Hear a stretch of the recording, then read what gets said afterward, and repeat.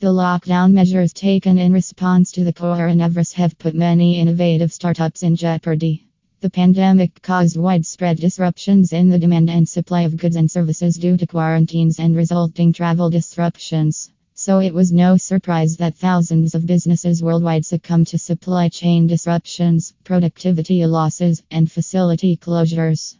Consider this. The critical supply chain elements for 94% of Fortune 1000 companies were housed near the epicenter of the outbreak in China.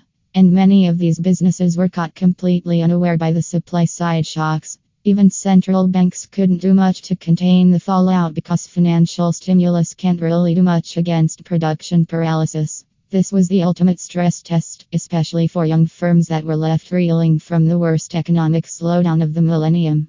The future for startups after COVID-19. Most new businesses are emerging companies where innovation, disruption, and technology form the philosophy fueling their growth. Startups that thrive in the future must show the following traits. Flexible business models. In the weeks and months that followed the onset of COVID-19, e-commerce businesses were the first to rebound from the shakeup.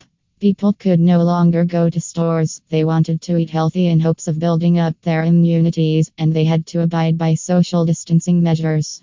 As a result, e-commerce shot up by 300% in Latin America alone.